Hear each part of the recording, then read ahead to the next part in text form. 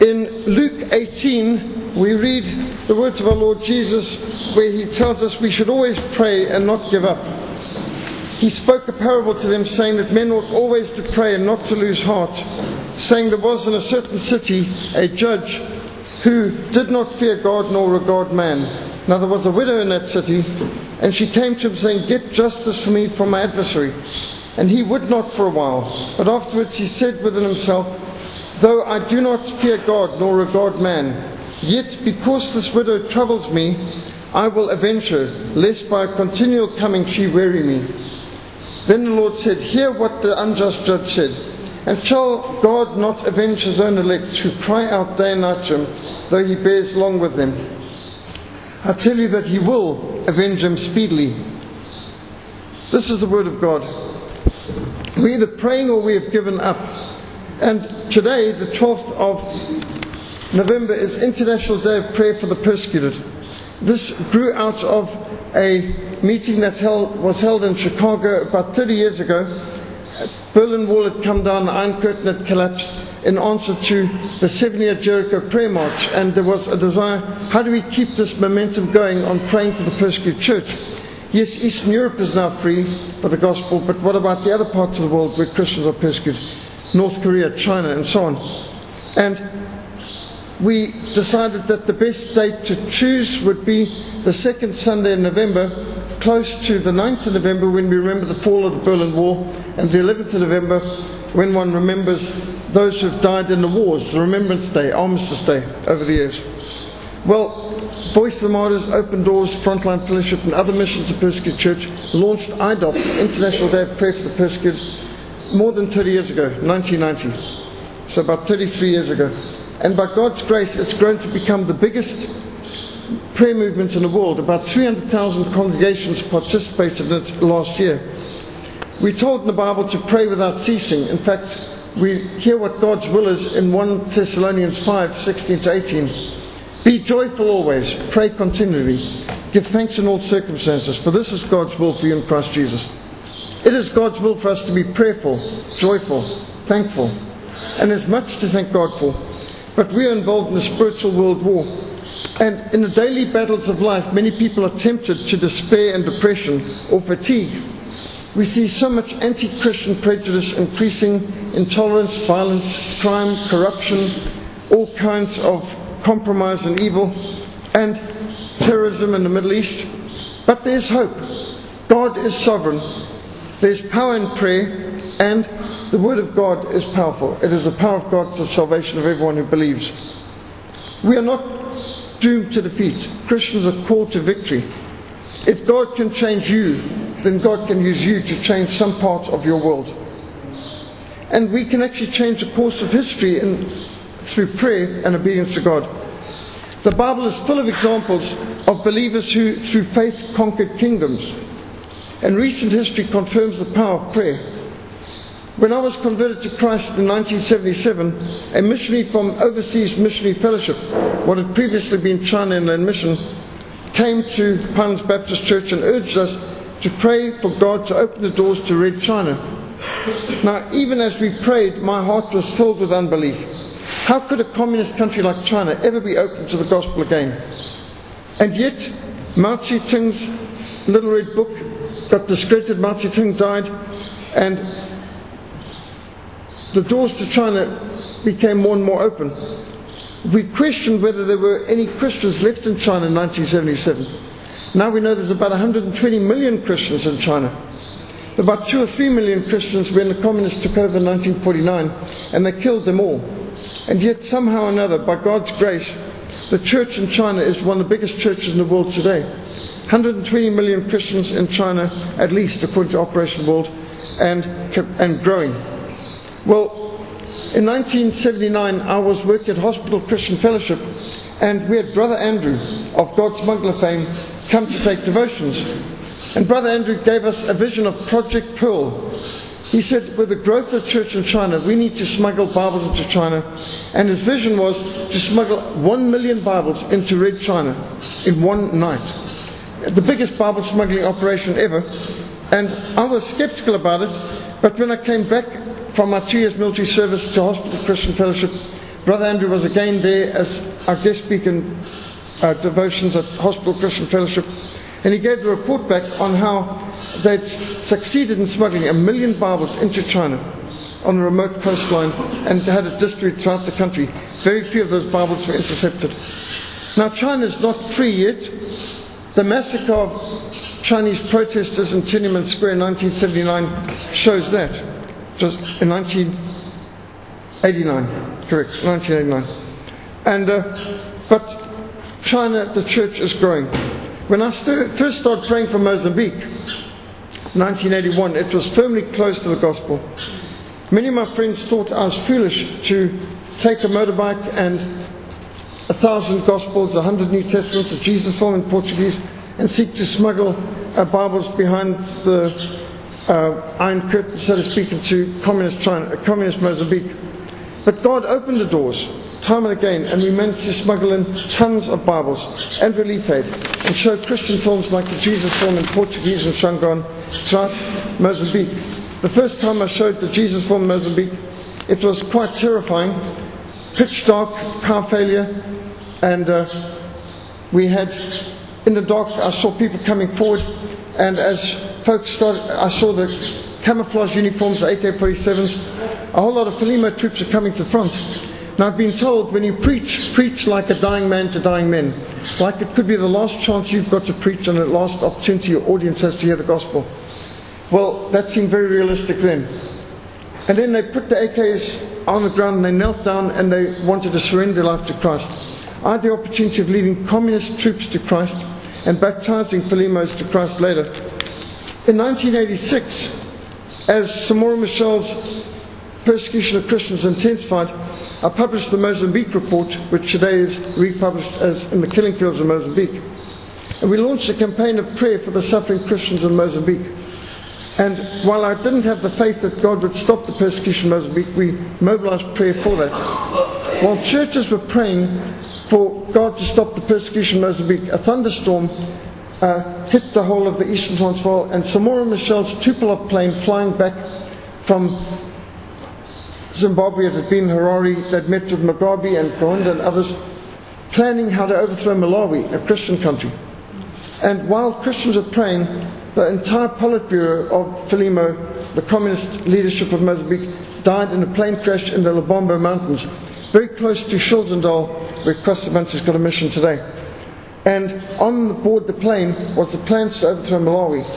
And that was published, translated, we have published them around the world, and Malawi was saved from the plans the Marxists had to turn it into a communist dictatorship. Well, Samora Michel, just 40 days before that, had stood up publicly in the Red Star Stadium in Maputo, same stadium where Uncle Lolo preached some years later. And he said, "There's no God, I can prove it to you." And Samora Michel cursed God, blasphemed the name of Jesus, and said, "I dare you, God, strike me dead. If you exist, strike me dead in 60 seconds. He counted off the seconds, and at the end he said, "Time's up, God. God does not exist, I do. God is dead, I'm alive." Well, 40 days later, Samora Michel was dead, and it was obvious God is alive. And today, there's 34% of Mozambique would count themselves as Christians.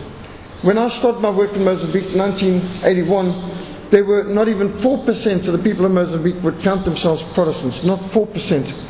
According to Operation World, that's increased now to 34%. Mozambique is now open to the gospel, and Bibles can go into the country. There are Christian schools. The communist government fell. They renounced Marxism, opened up to free enterprise, one man, one vote, multi-party democracy, freedom of the press, and now freedom of religion as well. And we can see the church in Mozambique has mushroomed, grown dramatically, almost 1,000%, from 4% to 34%. Phenomenal growth. When I started praying for the Christians in Angola, they were under the Marxist dictator Agostinho Neto. And Neto declared, "I've destroyed the Bible. Within 20 years you'll have to go to a museum to see what a Bible looks like. I've eradicated the Bible. There won't be a Christian or a Bible left on the face of Angola in 20 years. And shortly after that, Dos Santos died, Neto died on an operating table in Moscow, strange circumstances.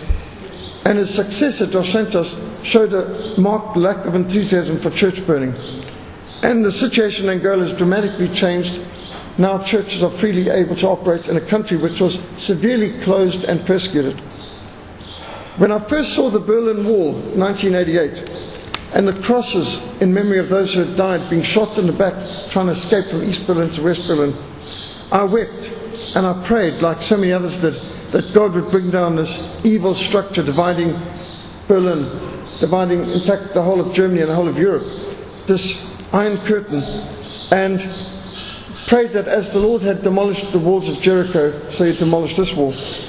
Well, 1981, I came out of my military service, and there was Brother Andrew again at devotions at Hospital Christian Fellowship, and he informed us of a new prayer initiative, the 7-year Jericho Prayer March.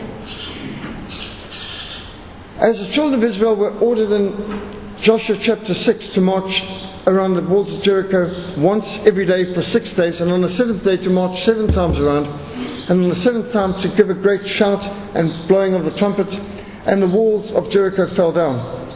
And so, inspired by that passage, the Leipzig prayer meeting had been started. Leipzig, Germany, people gathering with candles. And the symbolism was, not all the darkness can put out a single candle. Light is more powerful than darkness. The light of Christianity is greater than the power of communist darkness.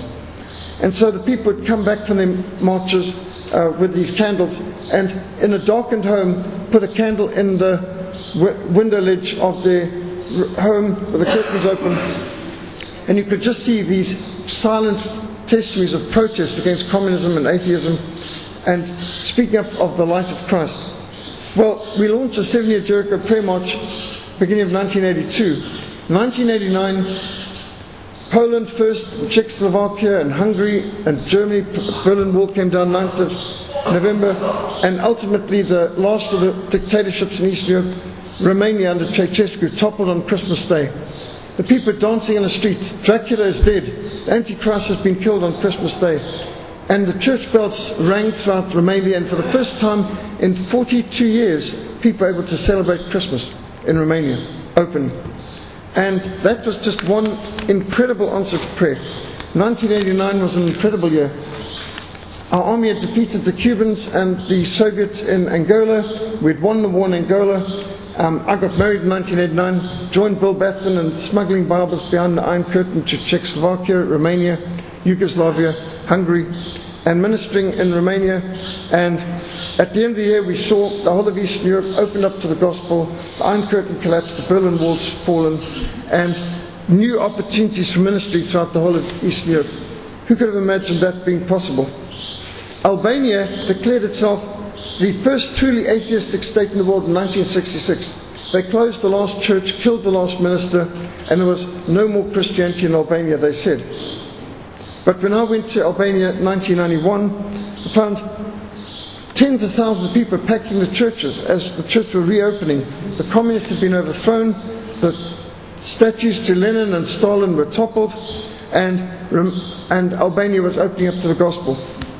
Zephaniah 2:11 says, "The Lord will be awesome to them when He destroys all the gods of the lands. The nations on every shore will worship Him, each one his own land." In 2011, on 9th of July, we had another great momentous answer to prayer when South Sudan broke away from Sudan. The government of Sudan had instituted Sharia law, Islamic law, was persecuting Christians from 1955. And that became major mission emphasis of mine in the 1990s, going into Sudan multiple times. We smuggled in hundreds of thousands of Bibles into Sudan. And ultimately, we saw South Sudan's struggle for self-determination, for secession, successful. And the youngest country in the world was born 9th of July 2011. South Sudan, in answer to prayer, had a date with destiny. It marked the culminative effect of many years of intensive prayer, like what the Lord taught us to do in Luke 18. We should always pray and not give up. Persistent prayer and pressure provides protection for the persecuted. When I was locked up in prison in Zambia and in Mozambique back in the 80s, it was the prayer of the saints and protest outside embassies that organized and orchestrated our release. God opens prison doors and sets the captives free. There is power in prayer. And we are told in Psalm 2 verse 8, "Ask of me, and I will make the nations your inheritance, the ends of the earth your possession." Well, this is what we are seeking to pray for on days like this. Praying for God to open prison doors and set the captives free. Christians are being persecuted for their faith around the world today. 1 in every 7 Christians in the world lives under a government that persecutes Christianity.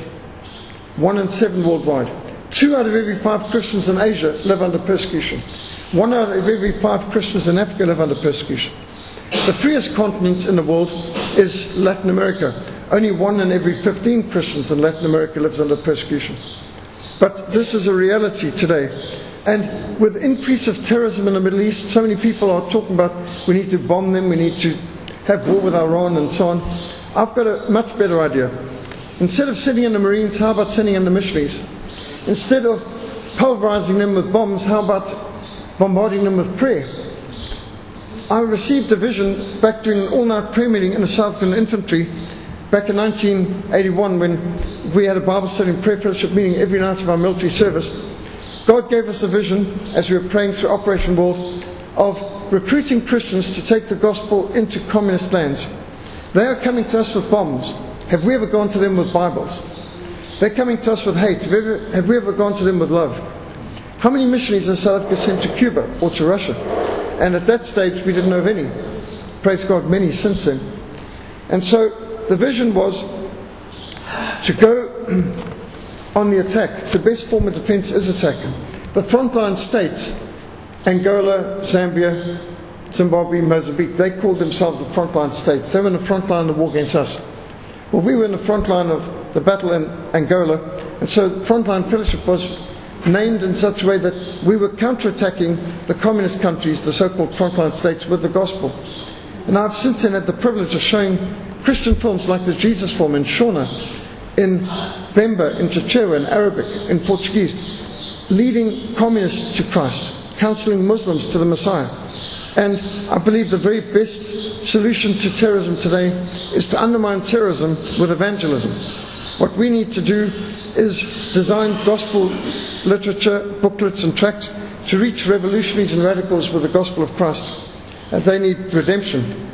And so we've been designing not only tracts like The World's Greatest Revolutionary, which I've distributed thousands of at communist rallies, and films like the Jesus film that we're putting on SD cards, micro SD cards that can even be seen on people's phones, and flash drives, taking real freedom to freedom fighters, the gospel for guerrillas, tracts for terrorists, messages for militants, redemption for revolutionaries, transforming terrorists into evangelists.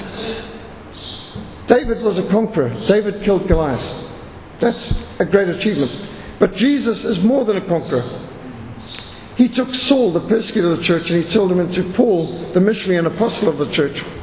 I believe what we need to do in these days is to respond to terrorism with evangelism. We need to be winning our enemies to Christ. We need to evangelize our enemies. If anyone is in Christ, he is a new creation. Old things have passed away. Behold, all things have become new. And we know people who used to be terrorists, used to be Hamas, used to be PLO, who today are evangelists for Christ. And there are wonderful testimonies. I took part with a converted PLO terrorist in producing the Islam Rising DVDs, where he gives his testimony also on how he came to Christ. And there are people who trained in Patrice Lumumba University, the Communist Revolutionary University for Terrorists in Russia, who today are evangelists for Christ. This is the solution. We need to be able to have the attitude of I can do all things through Christ who strengthens me. Submit to God, resist the devil. He will flee from you. Not by might nor by power, but by my Spirit, says the Lord. You will receive power when the Holy Spirit comes upon you, and you'll be my witnesses in Jerusalem, in Judea, and to the uttermost parts of the earth. In Ephesians 2 and verse 6, we read the command of the Lord.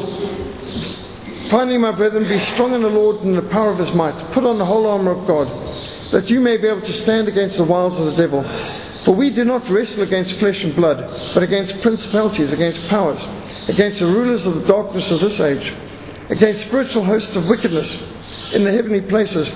Therefore take up the whole armour of God, that you may be able to withstand in the evil day. And having done all to stand, stand therefore, having girded your waist with truth, having put on the breastplate of righteousness, having shod your feet with the preparation of the gospel of peace. Above all, take up the shield of faith, with which you'll be able to quench all the fiery darts of the wicked one.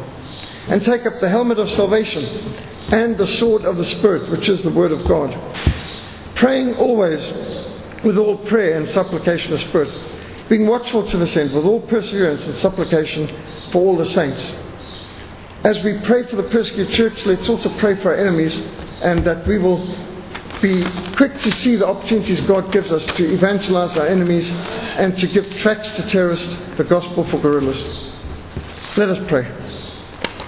Lord God, we thank and praise you for who you are. You are our Creator and our eternal Judge. You are our Redeemer and our Saviour, our Lord. We ask, Lord God, that you would mercifully and graciously open our eyes, that we may have the vision to see the fields ripe unto harvest, and to recognize the power of prayer, the power of praying the Psalms, our power of praying Scriptures, and seeking you to change history, to open prison doors, to set the captives free. Just as you brought down the Berlin Wall 34 years ago, Lord God, we pray, Lord, that you would break down the curtain that keeps us from Red China, from North Korea, from the Christians in the Middle East. May you, Lord, mercifully and graciously bring freedom and relief to our brethren who are suffering persecution in the Middle East today. We pray, Lord, that you would mobilize more prayer for the persecuted churches, more action on their behalf. Have mercy upon us, Lord God. Make us more faithful to your word, more effective in your service. Make us, we pray, Lord God, more diligent and believing and bold in prayer, as we pray for you to undermine those who are seeking to persecute your people, that we may see a new birth of freedom and the fulfillment of the Great Commission in our lifetime. We pray in Jesus' precious and holy name. Amen.